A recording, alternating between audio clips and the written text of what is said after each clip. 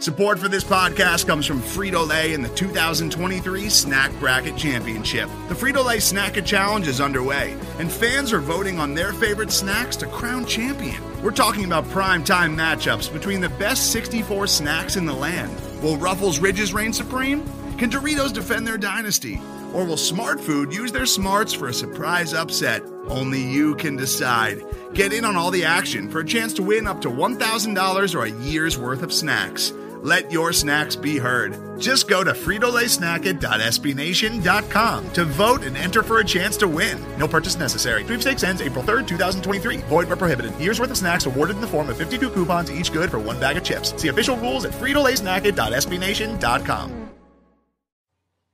Hey everybody, it's Dave here and Darren from the Great White North over there.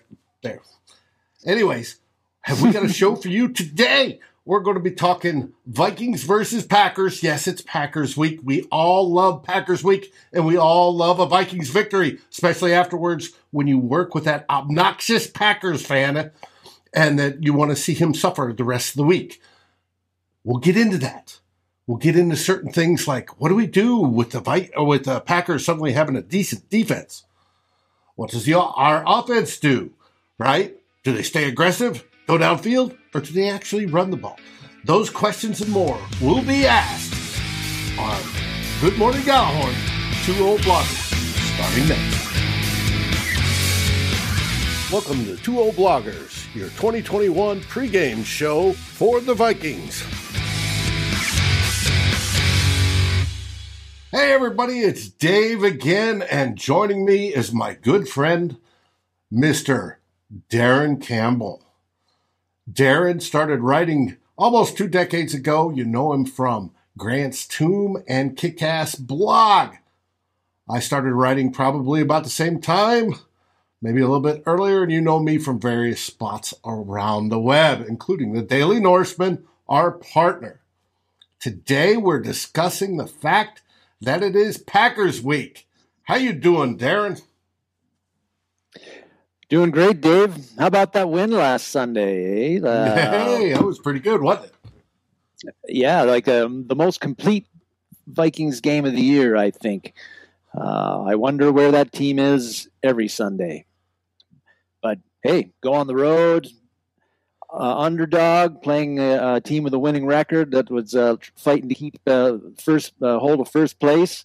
We go down there and we hold one of the best young quarterbacks in the game, 20 points. Not bad at all. It was probably my favorite Vikings victory of the year. There's only been 4 of them so far. So over the Seattle one, I enjoyed the Seattle one too. Yeah, I guess that seems like it was like a year ago that it happened. So, it does seem that long ago. But they stayed aggressive. Bit of like a recency bias. Mm-hmm. And they stayed aggressive, and there was a noticeable change in play calling, especially towards the end of the first half. Yeah, which was good. We did, yeah. But now we'd hope to. I'm sure we'll get into that a little bit later. Now we need to look at this game against our dreaded cross-border rivals. Right? The one and only Green Bay Packers. And did I load that one screen? Here we go. Boom. Vikings versus Packers. All right.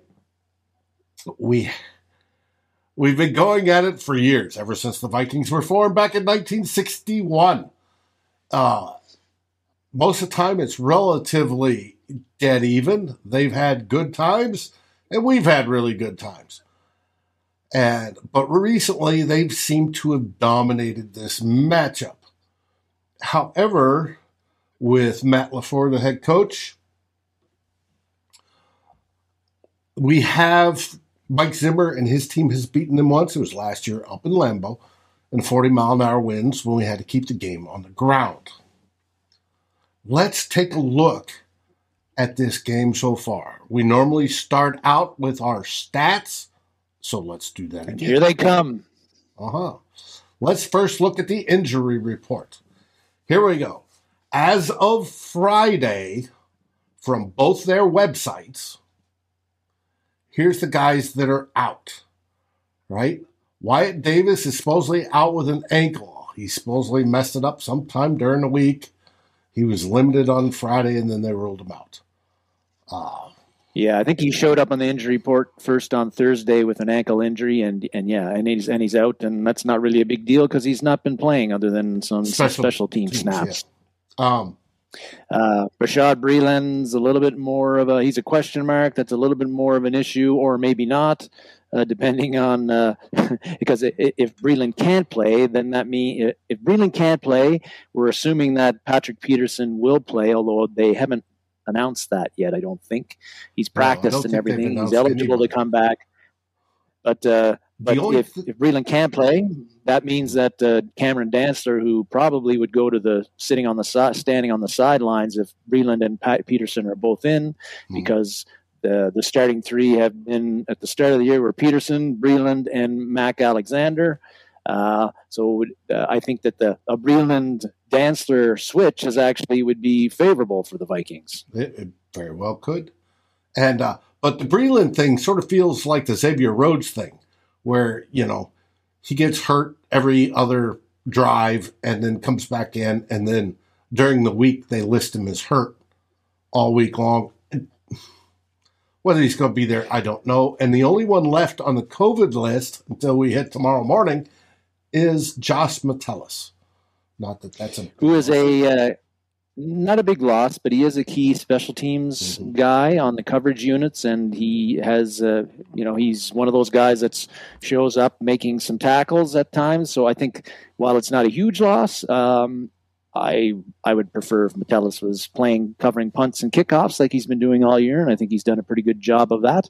I think he even recovered a fumble or maybe I'm thinking last year, but he's on a punt, but he's a core special teams guy, and again, not a guy who plays starting on the defensive side of things. Not a huge loss, but he won't be there. Somebody else will have to step up. Take a step up. Could be Chaz Surratt, somebody like that, who. With Barr coming back, probably normally lately he's been not getting to dress, but with Metellus out, I don't know. They probably bring up somebody like Miles Dorn or something like that for Metellus to get an extra safety in there. We'll see. And then we have, on the Green Bay side, David Bakhtiari's out, which is, to me, a good thing. It is a good thing. Putting pressure on Aaron Rodgers a little easier. Yeah, and he's been out all year. He has yet to play this season. He's getting close to coming back, but it's not going to be this Sunday. And yes, that is good news for the Vikings.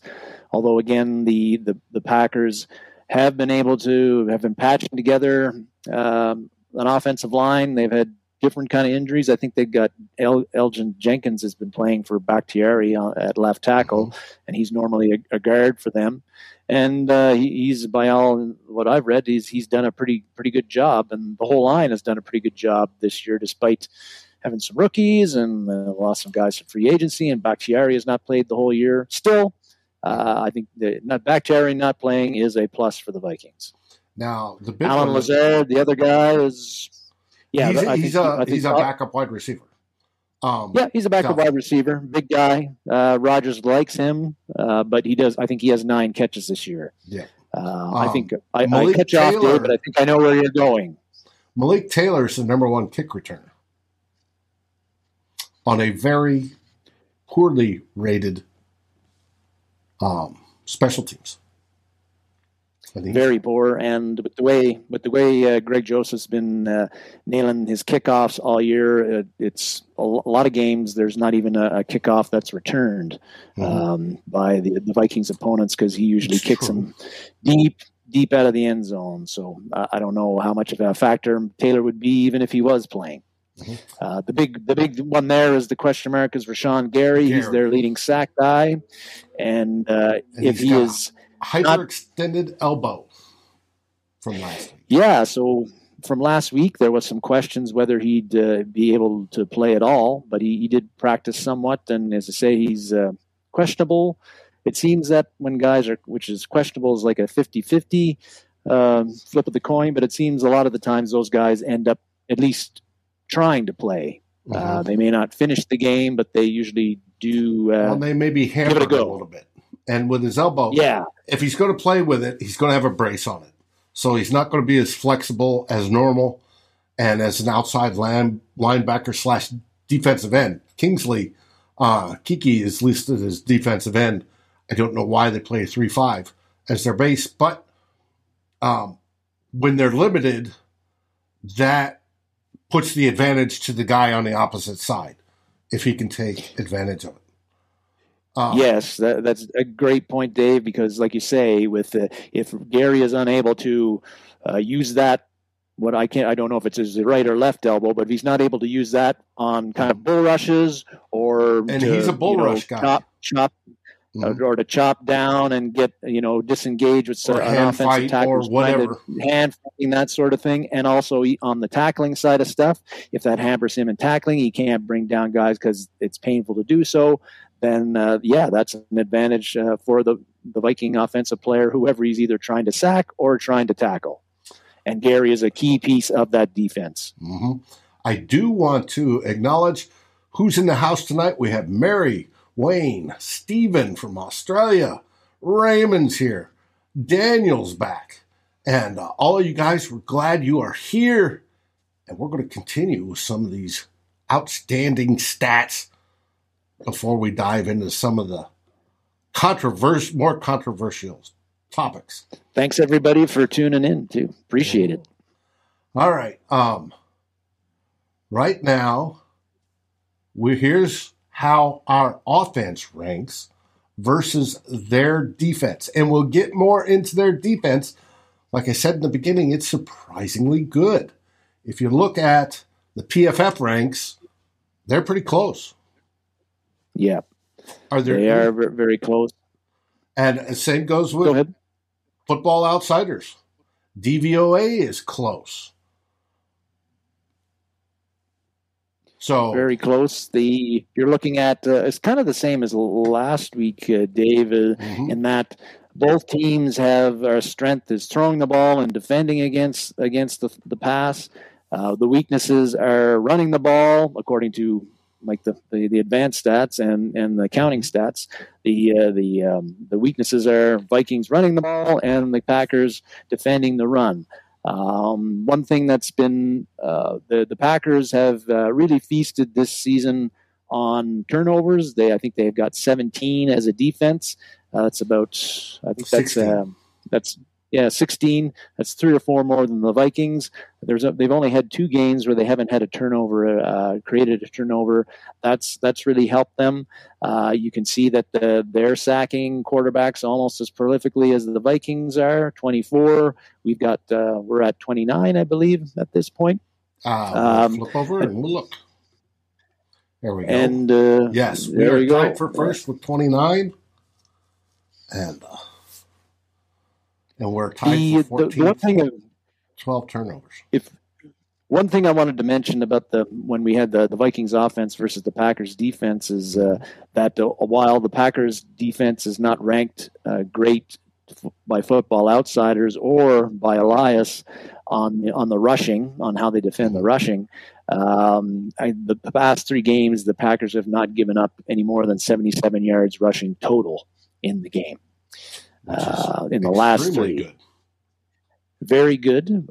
Keeping in mind that 2 of those games was against Kansas City, who again Andy Reid only runs the ball when he's bored with passing it, and Seattle has got absolutely nobody running right now. They got Alex Collins, who's pretty average young guy.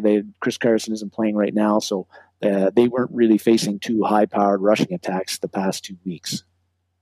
Thought I'd throw that out there. It's good to know. Flipping the sides, when we look at the Vikings defense versus the Packers offense, again, the stats are showing us this is a relatively even matchup. Again, the advanced stats guys,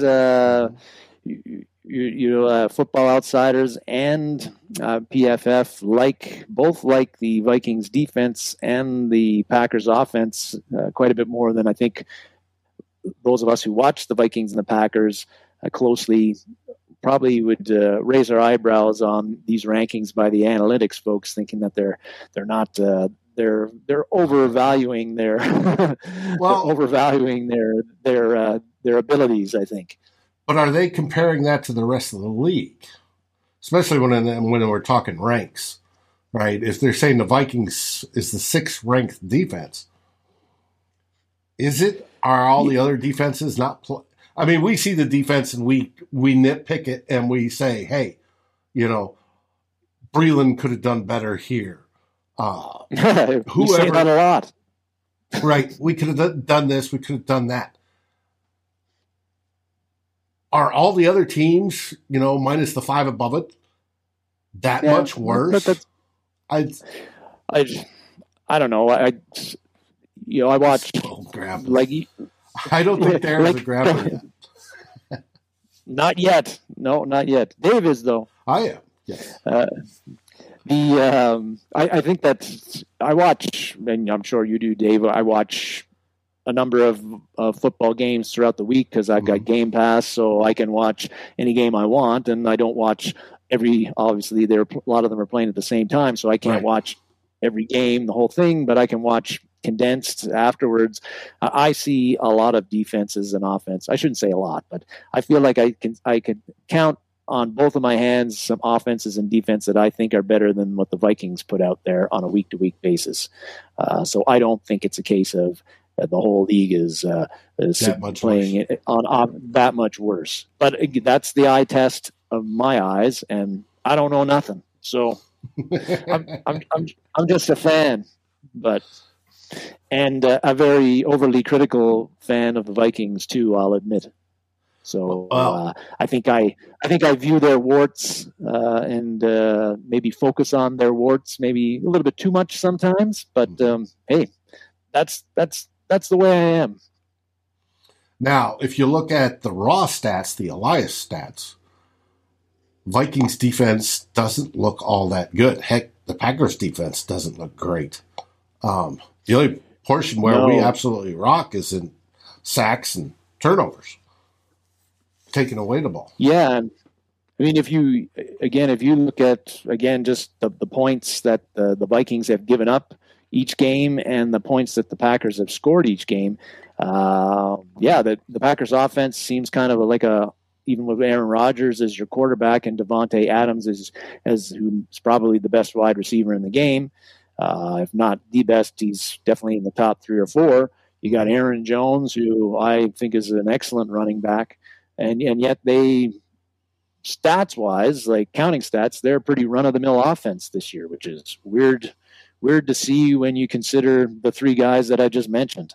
Right. And on the Viking side of things, they're kind of a run-of-the-mill defense and with some significant weaknesses, tackling, stopping the run.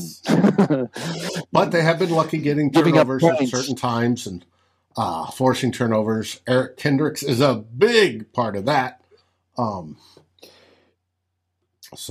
Yeah, I just it's weird to see that the Vikings are are first in the league in sacks, and yet defensively not middle of the pack, and not an elite or even a very good unit. Usually, if you're leading the league in sacks, your defense is pretty stout, and the Vikings defense has been stout at times in most games this year, but not all the way through. Last week was a rare exception, and we were happy to see that. Mm-hmm. All right, let's move on to our next subject. You wanted to Wang is telling me not to hold back and that the Vikings defense sucks. I won't go as far as to say they suck, but they do suck at some inopportune times. Yes, they do. Admit that. All right. You wanted to talk about the job defensive coordinator Joe Barry has done. And you wanted 2 players featured. They're down there below. I also have the PFF scores and setup of that. It's probably too small for people to see, and it's obviously hidden by the logo on the bottom. I can move that real quick. Boom. Those are some small stats. Yeah, they're small, but you can see the colors, right? You want green and blue, and they have some green and blue, but they also have some oranges in there. The reason I wanted to talk about Barry is because I never heard of the guy until he got the defensive coordinator job with that team from Wisconsin.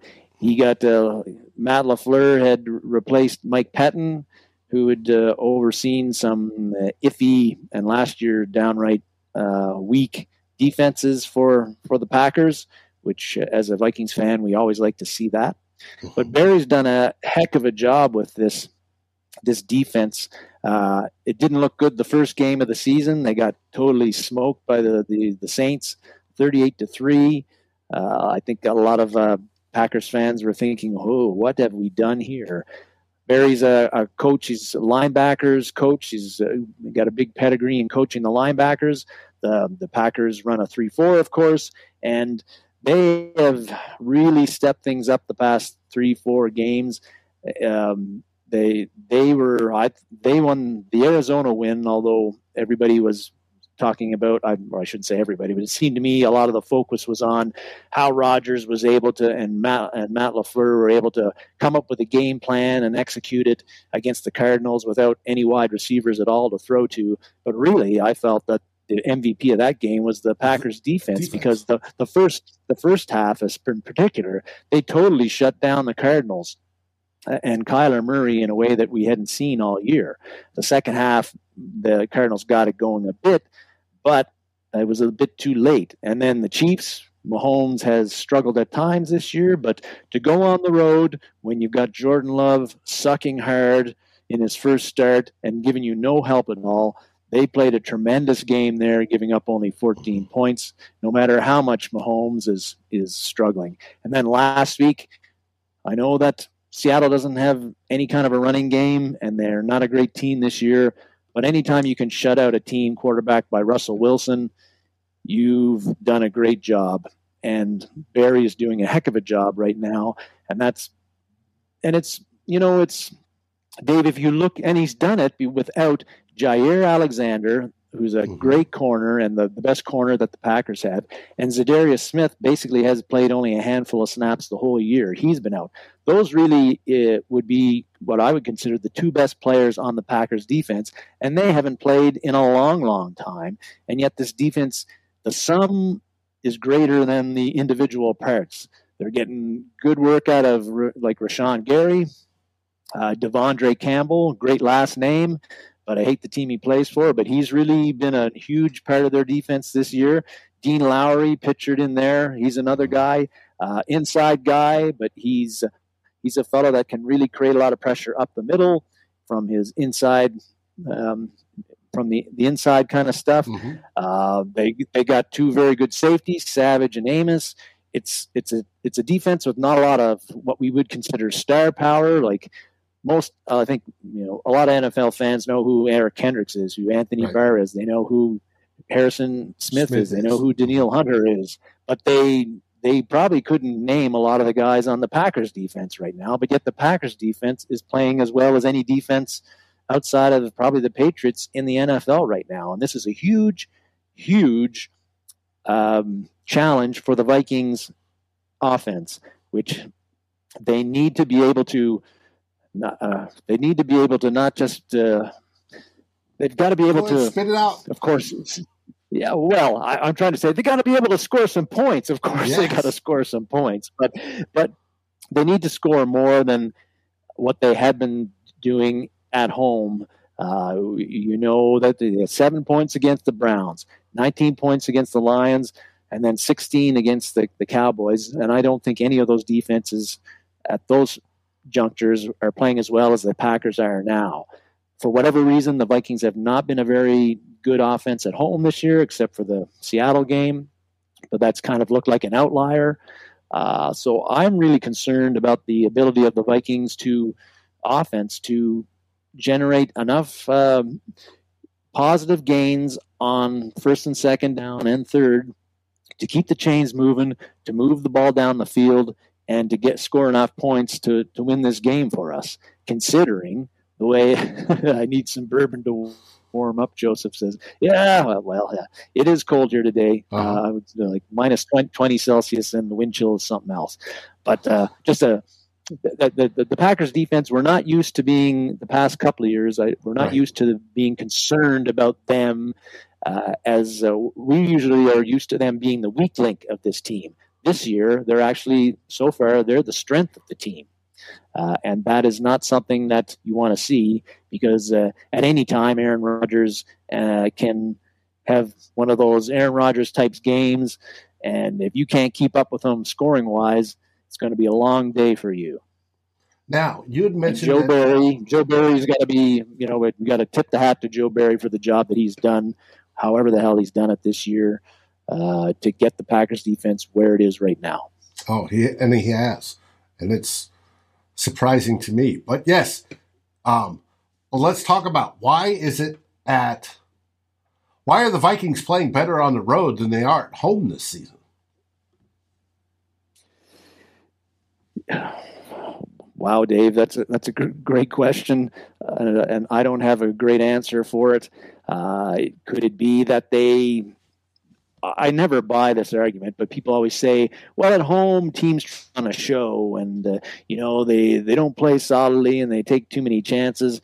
It seems to me the Vikings at home do the opposite. They aren't trying to put on a show. They're trying to be extra careful so the bluebirds don't come out and shit on them too much. And then they run a whole bunch of bogus plays that have no hope of succeeding. Yeah, and it's not like you got to worry about 2 yards to C.J. Ham.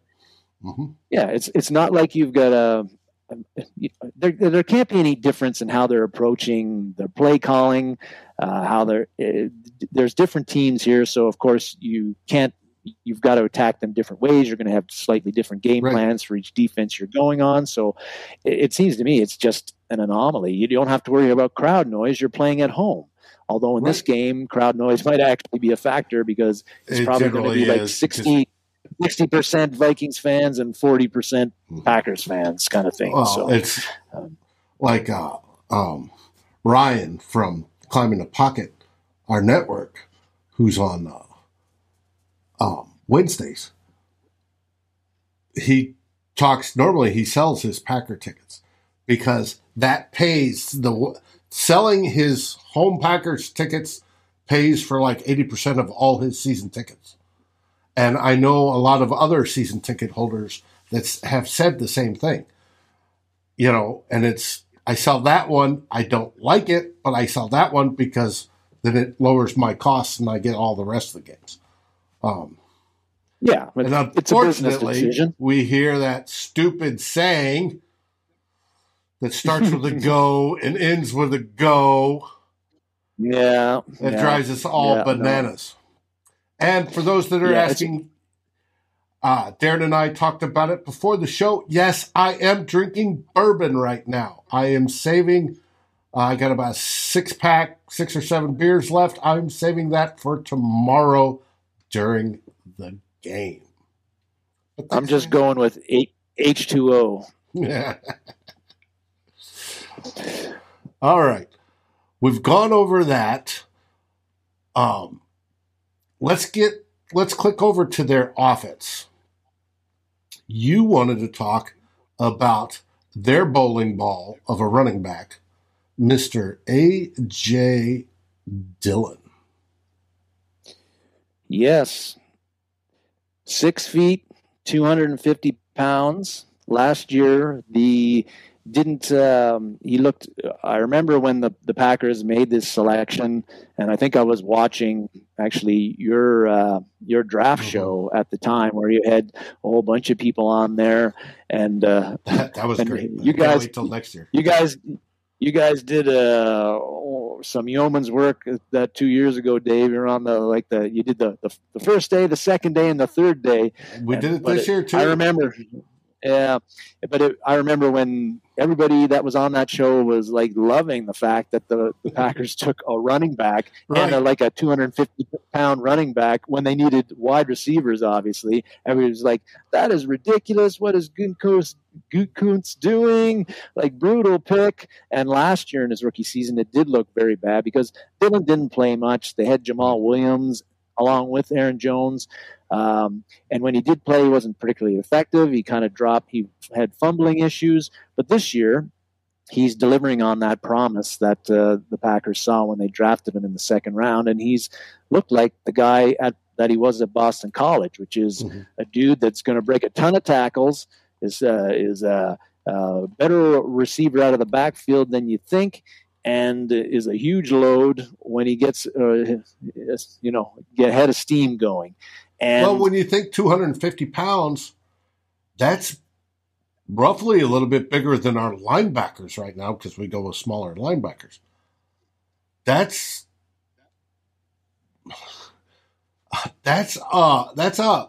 a mass that's moving, and these guys know how to pump their legs. They know how to drive. They've been doing it their entire lives, right? And they live for it, and that will be something that we're going to have to be careful of because I suspect that they will use a lot. We looked at the stats, right? Vikings aren't very good against the run.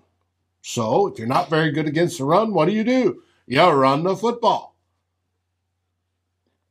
And even if they aren't good against the run, Dave, and it wasn't an issue last week. But we know that we've talked about it just about on every show, why the Vikings have trouble tackling. We don't know, but they miss a lot of tackles.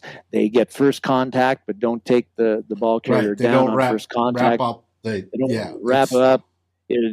They get the ball carrier often gets 2, 3, sometimes 4, sometimes 5 extra yards after first contact.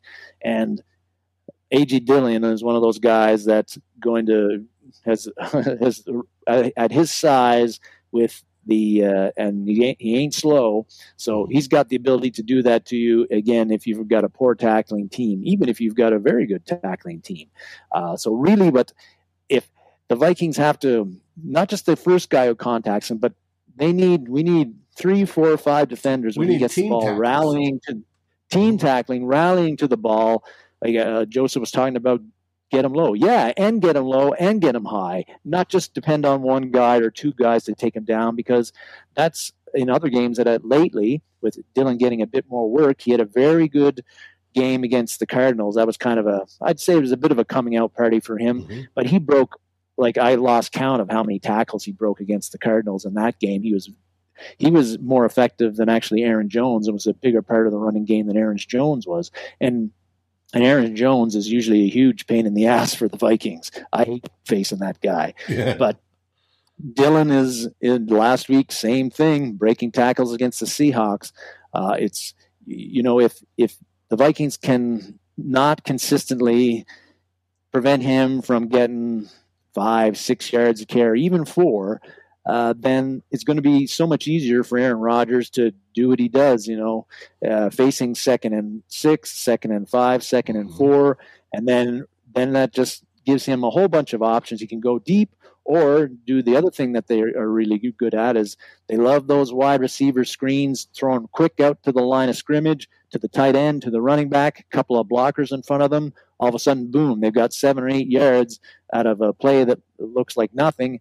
And Rodgers gets rid of the ball so quickly with kind of a sidearm kind of throw. You can't bat the ball down, and he gets it out and to the receivers before the defensive line has even really rushed or even knows what's going on, and they can't react in time to beat the blocking that's been set up in front of them. So the Packers' short passing games, wide receiver, running back, tight end screens that they run are going to be even harder to stop if we can't stop A.J. Dillon and prevent him from getting 4, 5, 6, 7, 8 yards per carry, like we've seen the Vikings defense give up to a lot of other receivers, a lot of other running backs this year, some good, some not so good.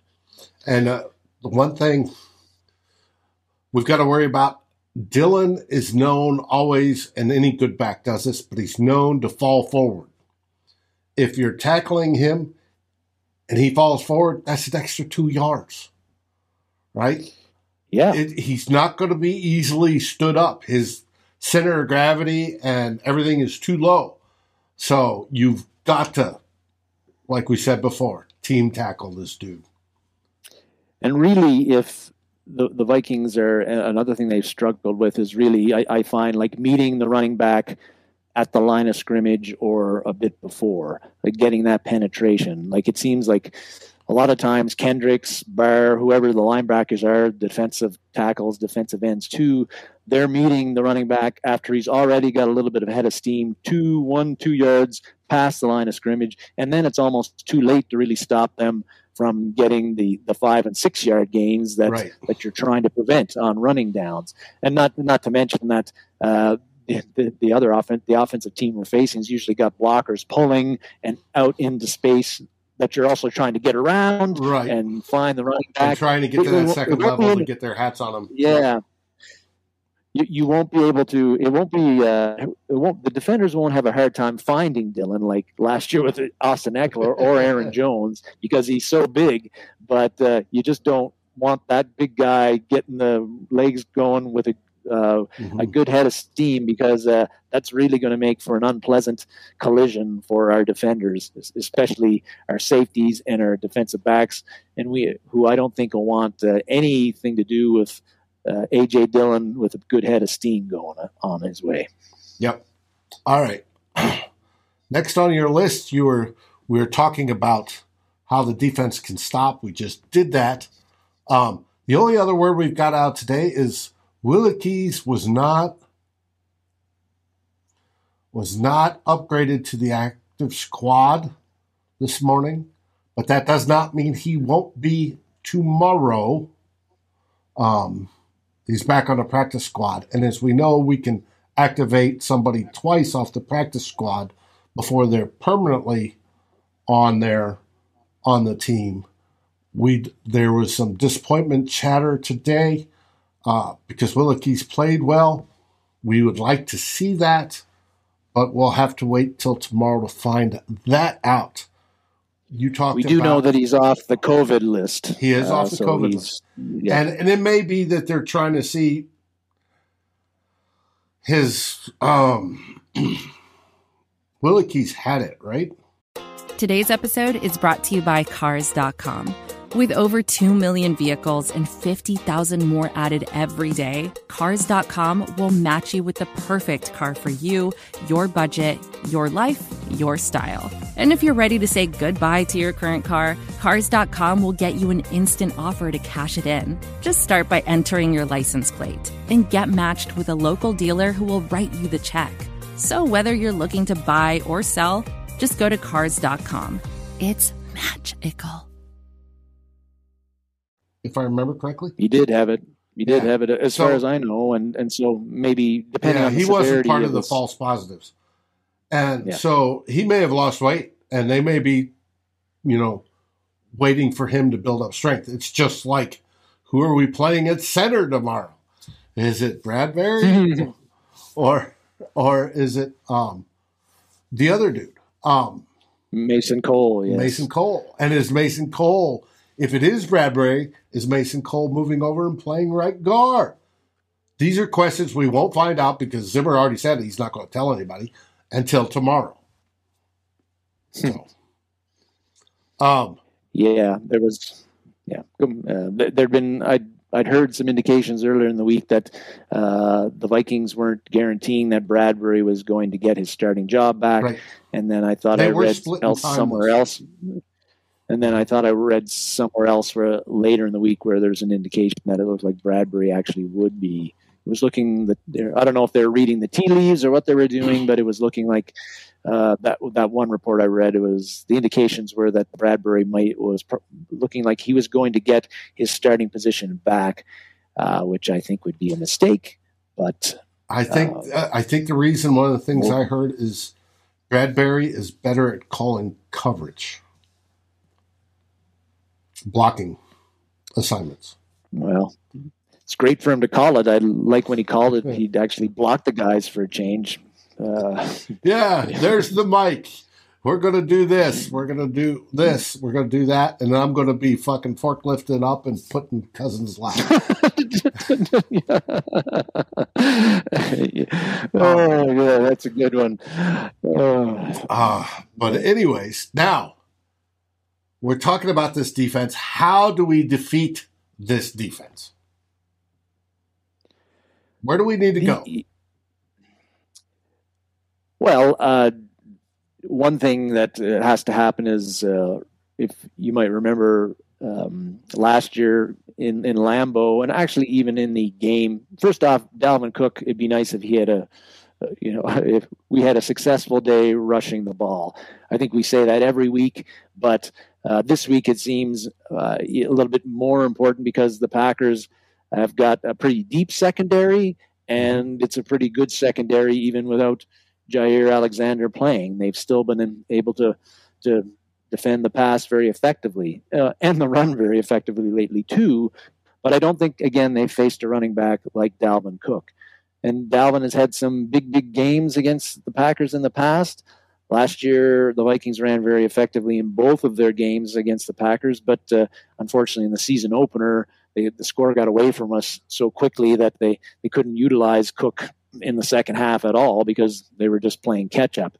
And all Viking fans who watched the game last year know how good Cook was in that game. And they also know how well the offensive line played in that game because there were some massive holes for Dalvin to run through in that game. The likes of which we have rarely seen in recent memory. So obviously, if we can get the running game to be pretty effective, that is going to be a huge help to the offense because the Packers get after the quarterback pretty good, even without Zadarius Smith playing this year. And so Cook's got to be a big part of this game. He's got to be successful running early and often.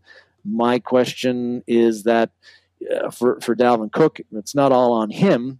I think if you give him a crease, doesn't have to be a big hole, he's going to find that crease and he's going to get some positive yards. But I do have concerns about whether if it's Bradbury is back in there and you got Udo in Cleveland flanking him.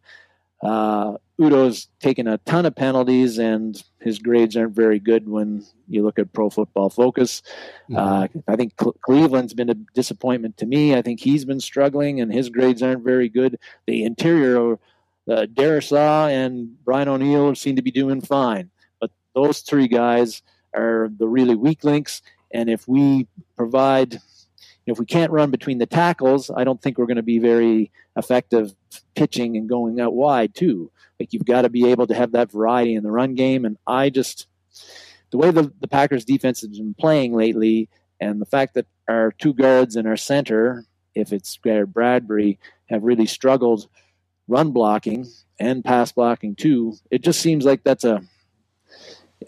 my concern with getting the running game just going. To let you know, since we're in the stats, I was looking at Sharp football stats, and Warren Sharp breaks down running against the defense in which direction. He also breaks down offenses, what's best. Against the Packers defense, it is best to run to the left side. That would be over Darisaw. Outside, they give up 5.7 yards per carry, that's not good. It's good for the offense, but it's not good for the defense. It goes down, tackle to guard on the left side is 4.9, and then it gets really, really stingy in the middle. And it stays that way. And it's even worse when people run to the right on them, off of O'Neill's side. So it should be interesting to see Clint and whoever's helping them, how they call that to the game. And Darren's chuckling because oh, yes, I can, Wayne. I could open holes. Guaranteed. Even at my old age. Maybe once, but that would be it. But it was interesting to hear that it was on a podcast between Matthew Collar and Courtney Cronin that they had Purple Insider, they call it. Yep, on Purple Insider, Matthew's podcast. They were talking about how the play calling in the first half, especially in the first half of last week, changed, and that Clint Kubiak is getting help.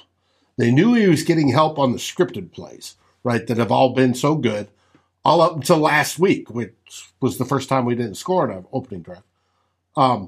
But how we basically stayed, the aggressive deal was directed by Zimmer, but he had some help calling plays at the end of that first half. And Courtney and Matthew both asked leading questions to try to get it out. Zimmer didn't say anything. Clint didn't say anything, but they go, we know you're getting help, and we know who it is. Why won't you say it? So hopefully whoever that somebody is, and there should be somebody, I'm betting it's our quarterback's coach, they should, hopefully this helps in this game as well, is what I'm hoping for. There's a lot of hope in there. Probably a half dozen times. It's I want them to do that. Clint's obviously a rookie at calling plays. There's other people on that staff that have called plays before. Let them assist him like he did last week, and let's turn this into a positive. That's what I'm saying. And yes, if I don't know how it works on most teams, but they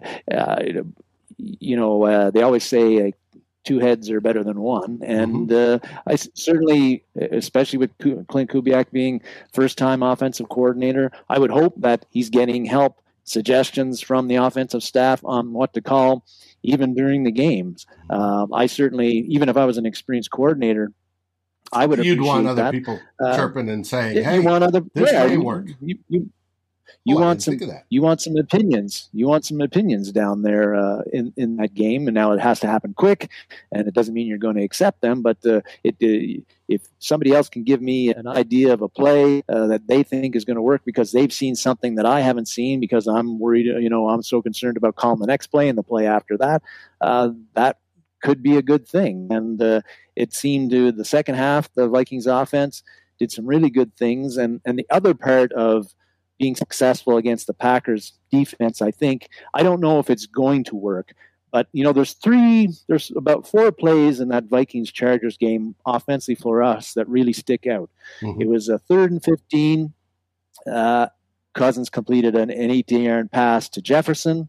There was a 2nd and 20 that 3rd and 15, the ball was thrown past the sticks. It wasn't a case of Jefferson caught it and then got an extra 3 or 4 yards. The 2nd and 20, now, yes, that one was thrown probably around the 15, 16 yards beyond the line of scrimmage. And then Jefferson did the hero thing, and he willed himself. Carried that one over. Yeah. Carried, but still, it was 2nd down. We, a 16-yard pass close to the sticks.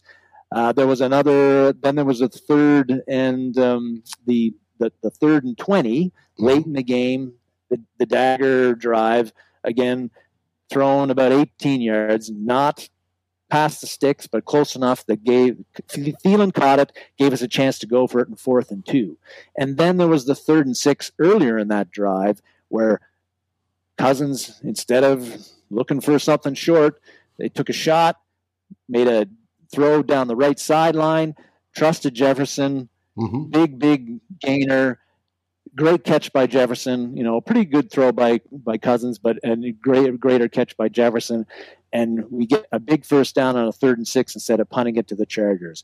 And those were aggressive type of calls, like the graphic is showing up there. Yep. And those are the kind of down and distance situations where we haven't been used to seeing the Vikings take those chances, particularly Cousins. Take those chances, be aggressive, instead of normally when we're in 2nd and 20 or 3rd and 15 or 3rd and longer, it's automatic. Just drop it to CJ Ham or Dalvin Cook.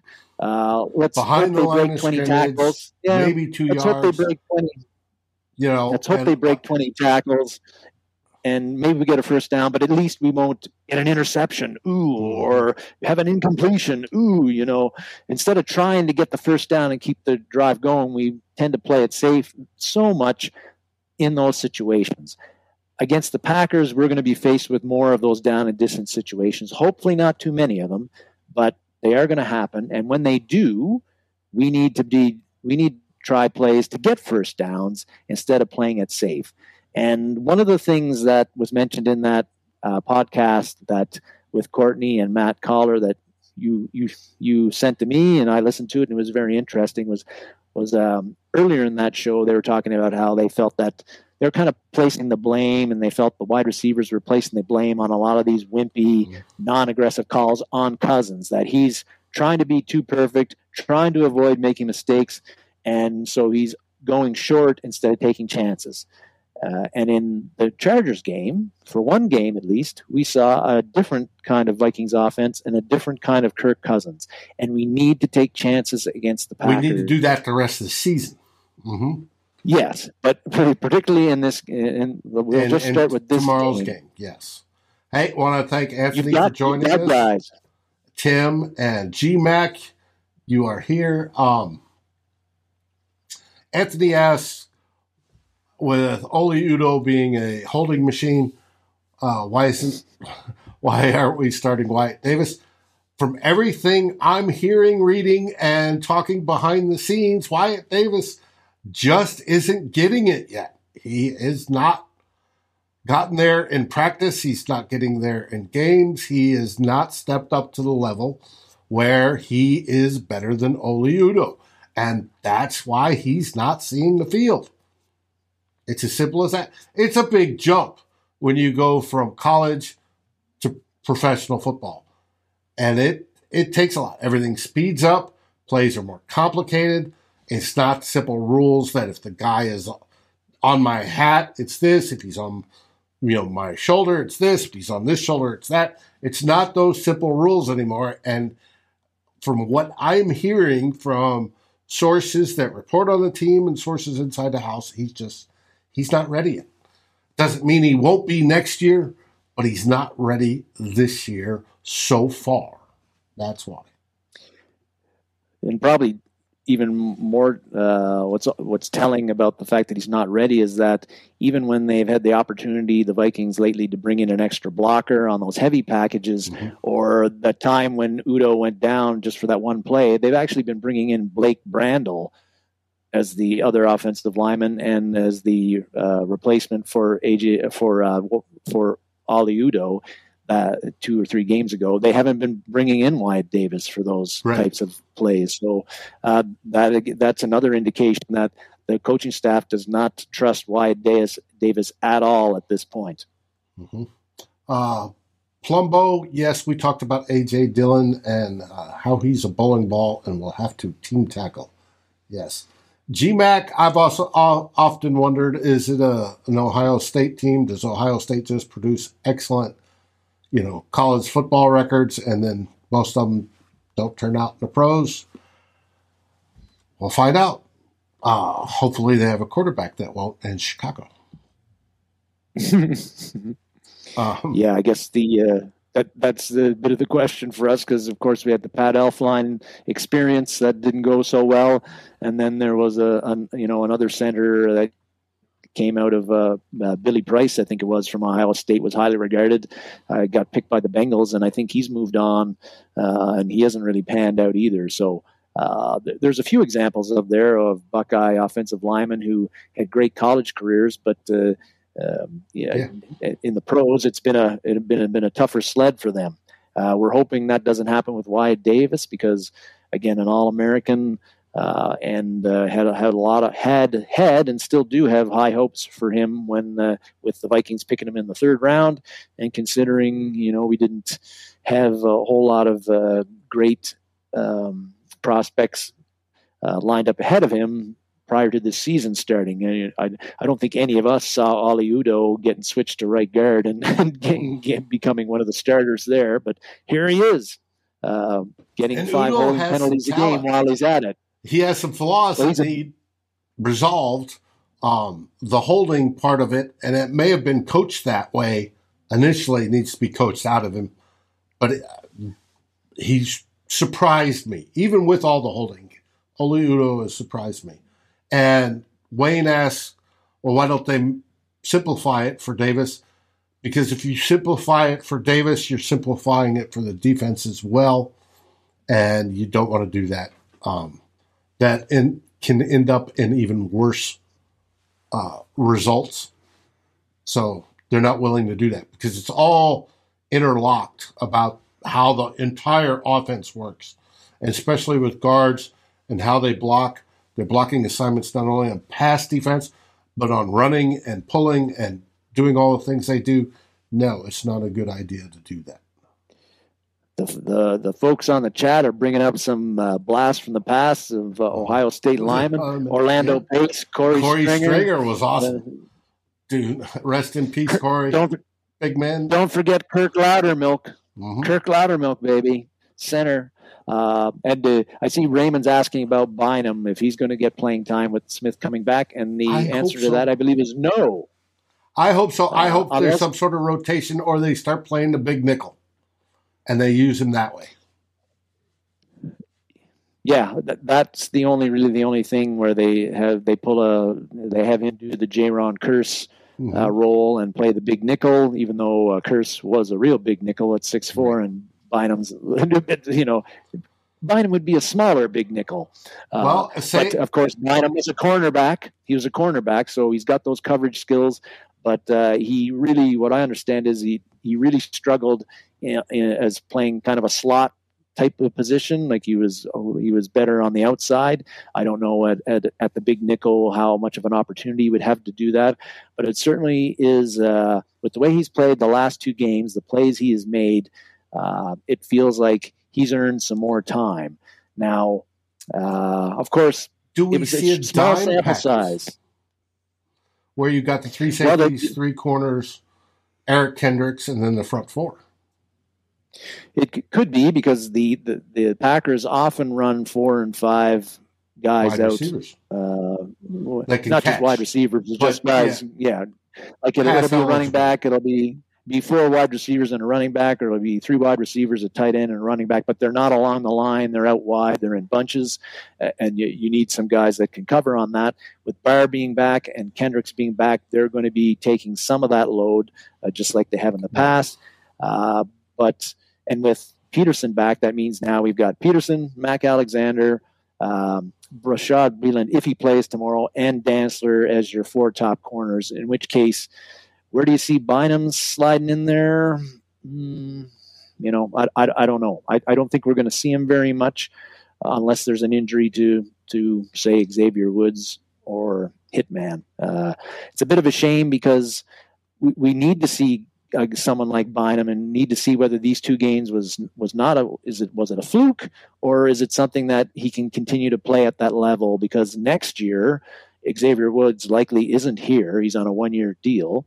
And so you need a replacement for Xavier Woods. And I think it would be good to see him on that side versus this side.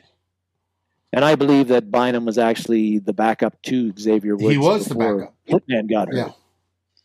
So they've already got him kind of trained for that free safety side of things.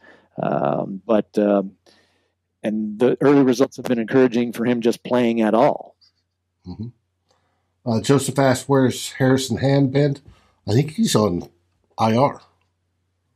No, he's back. He had been on the COVID list, and then he got back. But he's just been he's behind Chris Boyd on the depth chart, if you can believe that. And so yeah, the opportunities have not been there for him to play other than on special teams when he's been able to play. Yeah, and he is on the roster. He's on the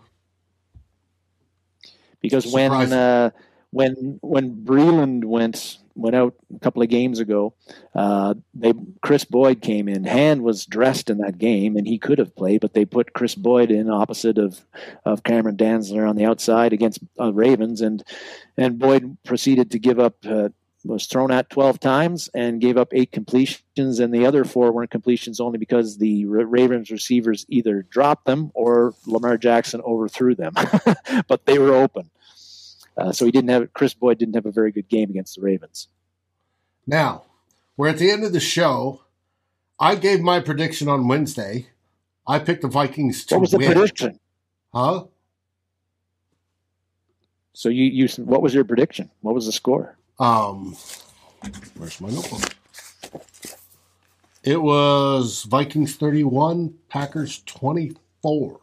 The Vikings are underdogs by 1 point. That's steadily gone down all week. It started at 2.5, I believe. Now it's 1. The over-under is at 47.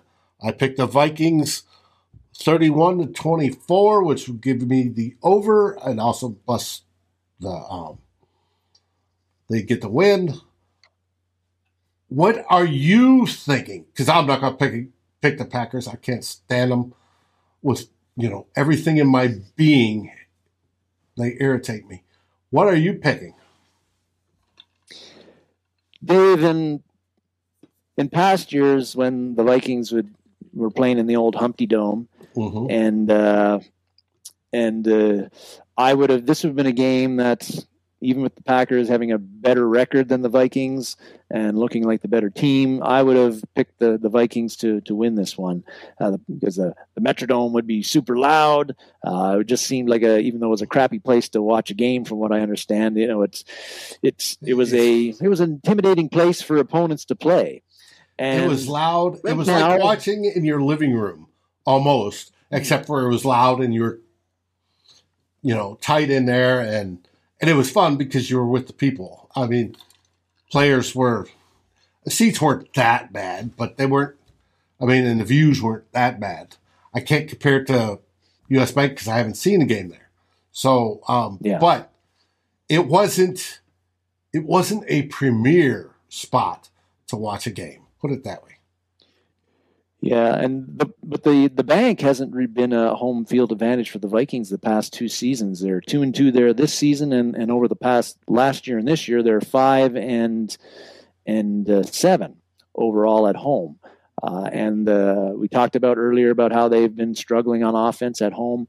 I think that the Packers, the coaching staff is Matt LaFleur is proven to be, unfortunately, the right guy for the job there.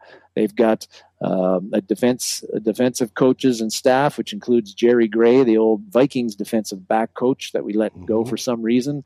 They've got their defensive coaches are really doing a great job with their defense. I just feel I don't trust this Vikings team even after what I saw last week. The Vikings seem to be on this kind of win 1, lose 1. Win 1, lose 2. Maybe win 2, then lose 2. They haven't gotten on a roll. They're too mistake prone. Their coaching staff does not prepare them properly, I think. And I don't see them winning this game, unfortunately. I think it's going to be 23-14 for the Vikings. The Vikings are going to struggle on offense because they're not going to get big plays. They're going to have to grind out a lot of drives, which they will not be able to do. And I don't think the offensive line, particularly the interior, is going to be able to protect Kirk Cousins enough so that he's comfortable enough to take those aggressive throws that we saw last week. He got pressured a lot last week too, more than I was expecting, and he made some tough throws. But this is the kind of game where in the past Cousins has not come through. And I don't think the Vikings as a team, they've got to help them. I don't think the Vikings as a team are going to be able to come through, unfortunately. Lately, now, maybe the odds are in our favor, though, Dave, because we've lost the last 2 at home to the Packers. So maybe we're due for one. and we're due for maybe we can have another strong, solid performance like we did last week. But even last week, where we outgained the Chargers significantly, we had a 12-minute, almost 12-minute time of possession. It was one-score game, and we still did a lot of the things that show Zimmer ball is still alive and well. Giving up that score late in the first half, the 10 penalties for 118 yards. God, that was 2 minutes left in the first half. What's going to happen? The opposing team's going to score. Yeah, not just a field goal, like a touchdown. They're going to go all and then we had the limp 2-minute first half drive by our own offense, which helps the other team more than it actually helped us. So those things just keep happening, and so it's really hard to have any confidence that the Vikings can do what they need to do against the Packers, which is to play another solid offensive game and come through with the win here. If it's close, though, we showed the special teams rankings earlier in the game, and there's a big advantage there for the Vikings in the return game and in the kicking game. Mason Crosby's really struggling this year. As Joseph just said. Missed 7 kicks. Now 6 of them were in that Bengals game. No, it wasn't 6, but he missed 3. But he has been struggling, and so maybe that's the deciding factor. It comes down to a field goal, like it often does with the Vikings, and either Joseph makes that field goal to win it, or Crosby misses that field goal to lose it. Okay, that's all I got for you. Before we sign out, I want to congratulate Mary. She has been watching her grandson play in the tournament to make the Minnesota State Finals. His team went out. I saw as of like 3 quarters, they were up like 42-6 or something. They were cruising to a win. Mary, congratulations on that. Wish that from me to him when you talk to him today. And the rest of you, have a great weekend. Stay safe, stay sound, stay healthy. Make sure you drink your favorite beverage, because that always makes life more grand. And tomorrow, let's beat the teasers. Skol Vikings! Skol Vikings, baby. Thank you for watching or listening. As always, if you like, subscribe, and ring the bell for notifications. And if you're listening to the podcast, please rate us on your favorite aggregator. Skol, everybody.